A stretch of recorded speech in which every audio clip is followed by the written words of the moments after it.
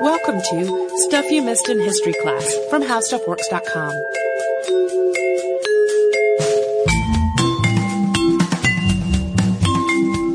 Hello and welcome to the podcast. I'm Holly Fry. And I'm Tracy V. Wilson. Hey, you guys! It's, this year, 2016, is the 100-year anniversary of the United States National Park Service. We would know that, even if we didn't know that, which we did, because lots of listeners have written to tell us this. So many.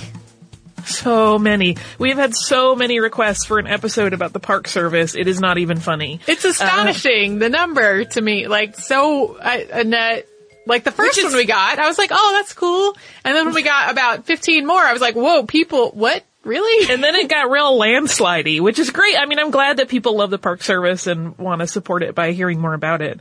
And I initially started out with the foolishly ambitious goal of putting together an episode tracing the origins of the National Park Service from its very beginnings of conservation mentality in the United States to the eventual establishment of the agency. Which is what some people have asked us to do, basically. Yeah, and I applaud you for wanting that information, but but it quickly became apparent that to do that, we were basically going to have to rattle off a list of dates and events with no time to talk about or contextualize any of them. That's because the National Park Service is the culmination of a lot of different moments. Like, I had literally started writing the episode outline out, and like, for example, to our listeners, our episode outlines usually run, I don't know, anywhere between 2,500 and 3,200 words. 3,200 would be a very long one. This one, I had just the bullet points of the things to hit, and I was at 1,700 words. Yep. Like, there wasn't even verbs in those. It was literally like, this person, Yosemite, this person here. There was no way. So, this would be how, like, if we had a lot more resources than we actually have, we would have just made an interactive timeline on our website and been like, yes. Although that would be redundant because those do exist in other places.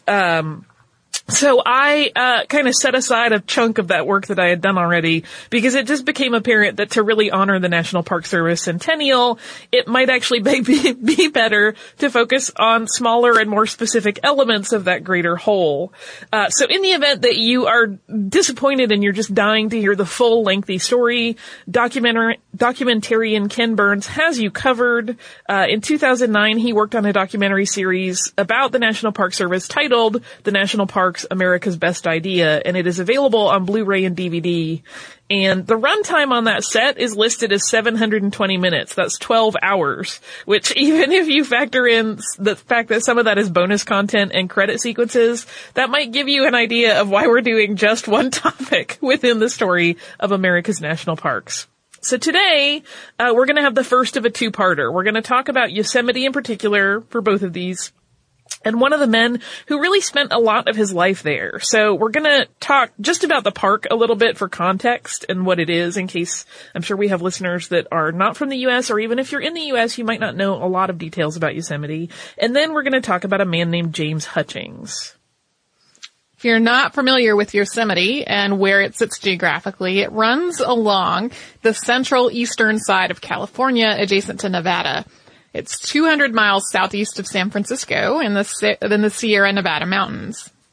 In terms of footprint, the park is 1,169 square miles. That's 748,000 acres, with more than 800 miles, or a little more than 1,200 kilometers of hiking trails, 214 miles, or 344 kilometers of paved roads, and 20 miles, which is about 32 kilometers of paved walkways and bicycle paths.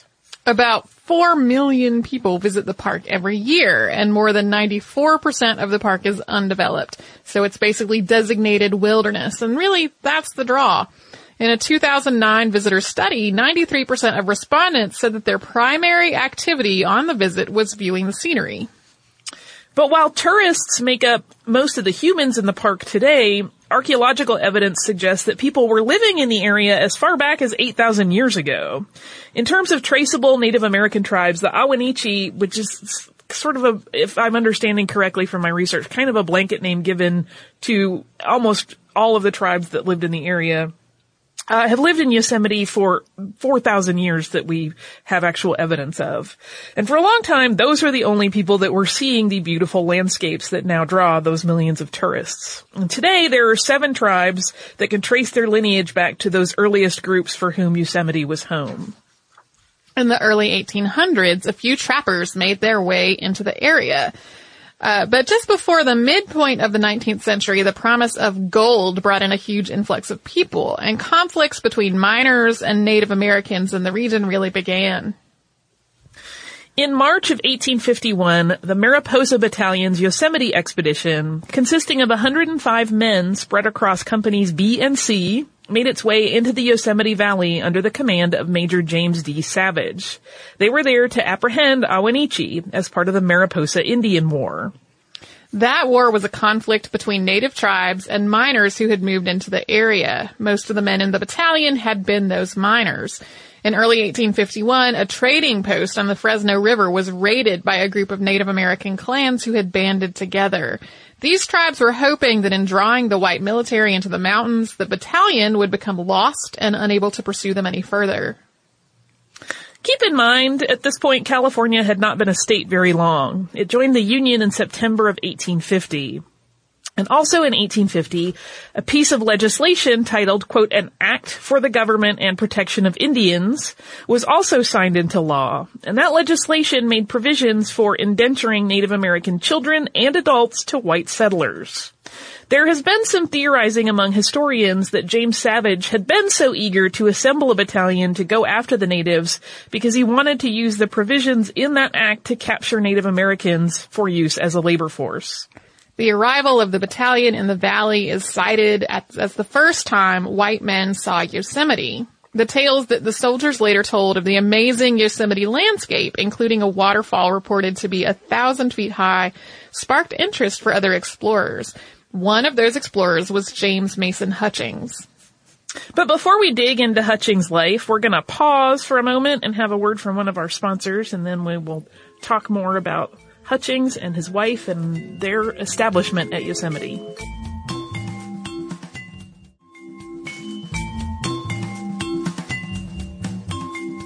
So, to talk a bit about James and Elvira Hutchings. Hutchings was an Englishman who was a man of many trades, including carpentry, journalism, and mining. He was born on February 20th of 1820. He attended school in the Birmingham, England suburbs and eventually found work in carpentry. At the age of 28, he moved to the United States, spending time in 1848 in New York and New Orleans before moving on to California. If you know about California history and you did the math there, you may have correctly surmised that Hutchings was arriving in California at the very beginning of the gold rush. In 1849, there was a flood of thousands of people into California, all hoping to strike it rich in gold. But there was absolutely no infrastructure to support this massive influx of people. There were no roads, there was no law, there was just wilderness. And as a consequence, there were some very large social issues. Riots would often break out in mining camps. There was a lot of violence that went unchecked. And the only repercussions for wrongdoing came in vigilante form. All of this conflict really dismayed Hutchings. He had some very English ideas about social order and how a society should function. And so with the money he was able to make from mining himself, he began publishing letter sheets for distribution in mining camps and towns. These were illustrated papers with accompanying text. It was usually a moral lesson of some point, which could be mailed off to friends and family. And the most famous of these letter sheets is the Miner's 10 Commandments. Like, if you do a search for that online, you will churn up a bunch of examples because it published over and over and over throughout the years. This is laid out similar to the 10 Commandments from the Bible, but it offers moral guidelines for miners about not jumping claims and not gambling money you don't have. Like, you're pretty sure your claim is gonna pan out, but so you gamble away the money before you have it. Not working in the rain, and not valuing gold more than family. And the illustrations on this, and pretty much all of his letter sheets, were filled with these beautiful images of California landscapes. Hutchings did well enough over the years as a miner that he was able to devote most of 1853 and 1854 to travel through mines throughout the state, collecting stories from the men he met there with the intention of publishing them. It was while he was on this tour that he heard of the beauty of Yosemite. And just as a commentary on the potential for miners to actually make pretty good money, Hutchings wrote in his own diary on December 31st of 1854, quote, "I have, to enable me to pay my board at the end of the week, hired out at mining for $3.50 per day." That's $3.50. "Yet 1 month afterwards, I cleared over $1,000. Such is change in California." After hearing those tales of Yosemite's natural wonders, Hutchings hired 2 Miwok guides to take him and illustrator Thomas Ayers to the majestic waterfall that he had heard about. And once he returned from this exploration, he began writing about the beautiful landscape. He started publishing a periodical titled Hutchings California Magazine. You'll sometimes also see it as Hutchings Illustrated California Magazine. And over the course of the magazine's 60-issue 5-year run, Hutchings came to be recognized as an expert on Yosemite, and the valley became famous in the process. The valley, to Hutchings, was inspiration to a higher and better way of living, and he was using his writing to advocate for it. The first volume of the magazine includes the following in the introductory paragraphs, quote, "We wish to picture California and California life, to portray its beautiful scenery and curiosities, to speak of its mineral and agricultural products, to tell of its wonderful resources and commercial advantages, and to give utterance to the inner life and experience of its people, in their aspirations, hopes, disappointments, and successes, the lights and shadows of daily life." And the first article in the publication, after that introduction begins immediately to tout the scenic beauty that California offers, writing, quote, "There are few lands that possess more of the beautiful and picturesque than California. Its towering and pine-covered mountains, its widespread valleys carpeted with flowers, its leaping waterfalls, its foaming cataracts, its evergreen forests, its gently rolling hills with shrubs and trees and flowers make this a garden of loveliness and a pride to her enterprising sons." To be very clear, this was not just a little pamphlet publication.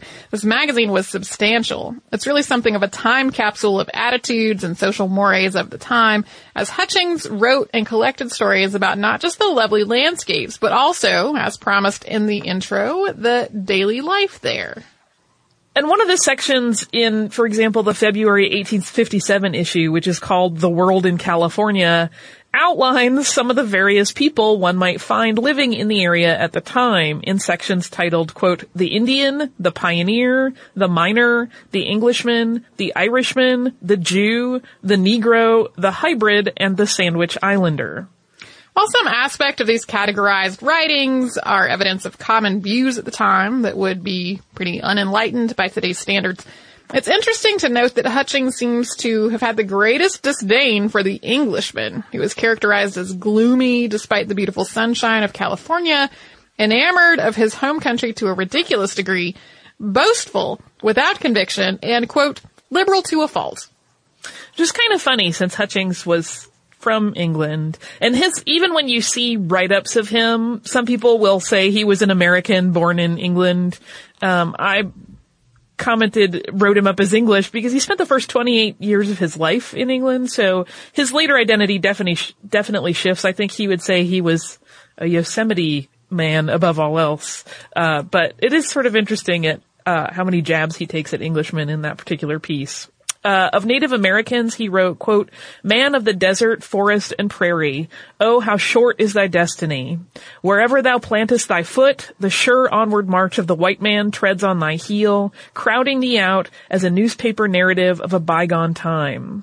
And after further describing how white men often shot down many of the Native Americans, he then says, "Alas, what has civilization done for thee?" Pioneers got a lot of praise as nature's noblemen. It's kind of funny that immediately following the passage about the tragedy of white men shooting Native Americans, in the section on the Pioneer it reads, quote, "He stands, trusty rifle in hand, with his faithful dog beside him, a match for whole tribes of wild Indians, for whole herds of wild beasts." Yeah, it's a little contradictory. At least it felt that way to me. The Miner is called, quote, "the great throbbing heart of California." And he's described as a very godly and a great reader. The Irishman, according to the magazine, is, quote, "a cute fellow and, quote, unencumbered with the botheration of learning." The Jew is described as friendly, though dishonest and wheedling, and the Negro is cast in a generally favorable light because of what a good, genial servant he can be. As we said, definitely unenlightened when viewed through the modern lens. At the time, probably somewhat progressive. It's not cool to apply this to a group of people, but I kind of just want to say unencumbered with the botheration of learning. Anytime somebody is ignorant from now on. It is a lovely turn of phrase, even though it was used as a horrible insult in this regard. The Hutchings magazine defines the hybrid as, quote, a bad left-handed cross of the Irish and the Yankee. This character of Hutchings, California is a lazy freeloader. The Sandwich Islander is a frivolous man of luxury, fundamentally unable to handle true work. And next, we're going to talk about another regular feature in the Hutchings periodical. But first, let's pause once again for a word from one of our fantastic sponsors.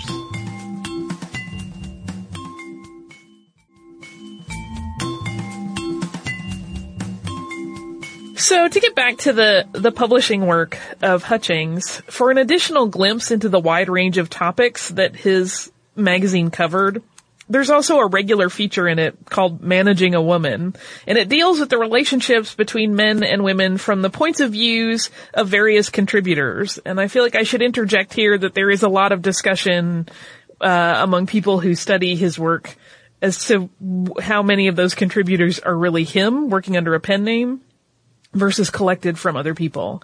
But one entry in it, which is credited to a writer named Bessie, is perhaps surprisingly about the ways in which marriages, and of course this is talking about hetero marriages here, can change a woman for both bad and good. And it's told by relaying 3 examples of marriages known to the writer Bessie, of women who married men who seemed nice but turned out bad, and also women who seemed very mean and then became quite lovely by virtue of being with a man who was very kind and loving with them. And these are all examples that are known to the writer. And the message is summed up at the end of the essay as, quote, like begets like and love begets love. The World of California appeared in more than one issue of Hutchings California magazine, describing additional groups of people in a similar manner. It, Managing a Woman, and the other writings in the periodical offer a really unique look at what life was like at the time, as seen through the editorial lens of Hutchings. You can read these publications online, and we will link to them in the show notes. Yeah, they're archived online in 2 big clumps that have collected like the first half of those publications and the second half. And early on, as Hutchings was creating this first media about Yosemite, both through his little letter papers and through these periodicals, he also became the person that wealthy elites started to turn to when they wanted to visit this wilderness area because they were becoming very fascinated by it. And Hutchings was happy to oblige them by guiding tours into the valley. He wanted the sublime beauty of Yosemite Valley to be acknowledged and presented to people living in quickly industrializing places like San Francisco. And while Hutchings is often characterized as fostering the tourism trade to make money from it, a fairly recent book on Hutchings' life by Jen Huntley suggests that Hutchings really wanted people to come to Yosemite, hoping they might collectively design an ideal way of life there that had room for the appreciation of nature and making a living. And this was a time when traveling to Yosemite was still an arduous and expensive journey. So again, there was not a road. It really took quite a bit of effort. And it cost about $400 to $500 for a person from San Francisco to travel to Yosemite and spend a week there. That was no small amount in the 1850s. And the hope was that as these wealthy people from San Francisco shared their experiences after their visits to the valley with people back in the city, that it would spread and that people from other parts of the U.S. would eventually also be drawn there. There were efforts by other people as well as Hutchings to try to create an infrastructure to support the tourism of wealthy visitors to the valley. While one of the main drivers for this desire for visitors was the money-making desires of the people building this infrastructure, that wasn't the only reason. There was a growing movement of conservation in the United States, and the idea of setting aside land to remain undeveloped was starting to gain traction in small, dedicated circles. In 1858, the first hotel was built in Yosemite.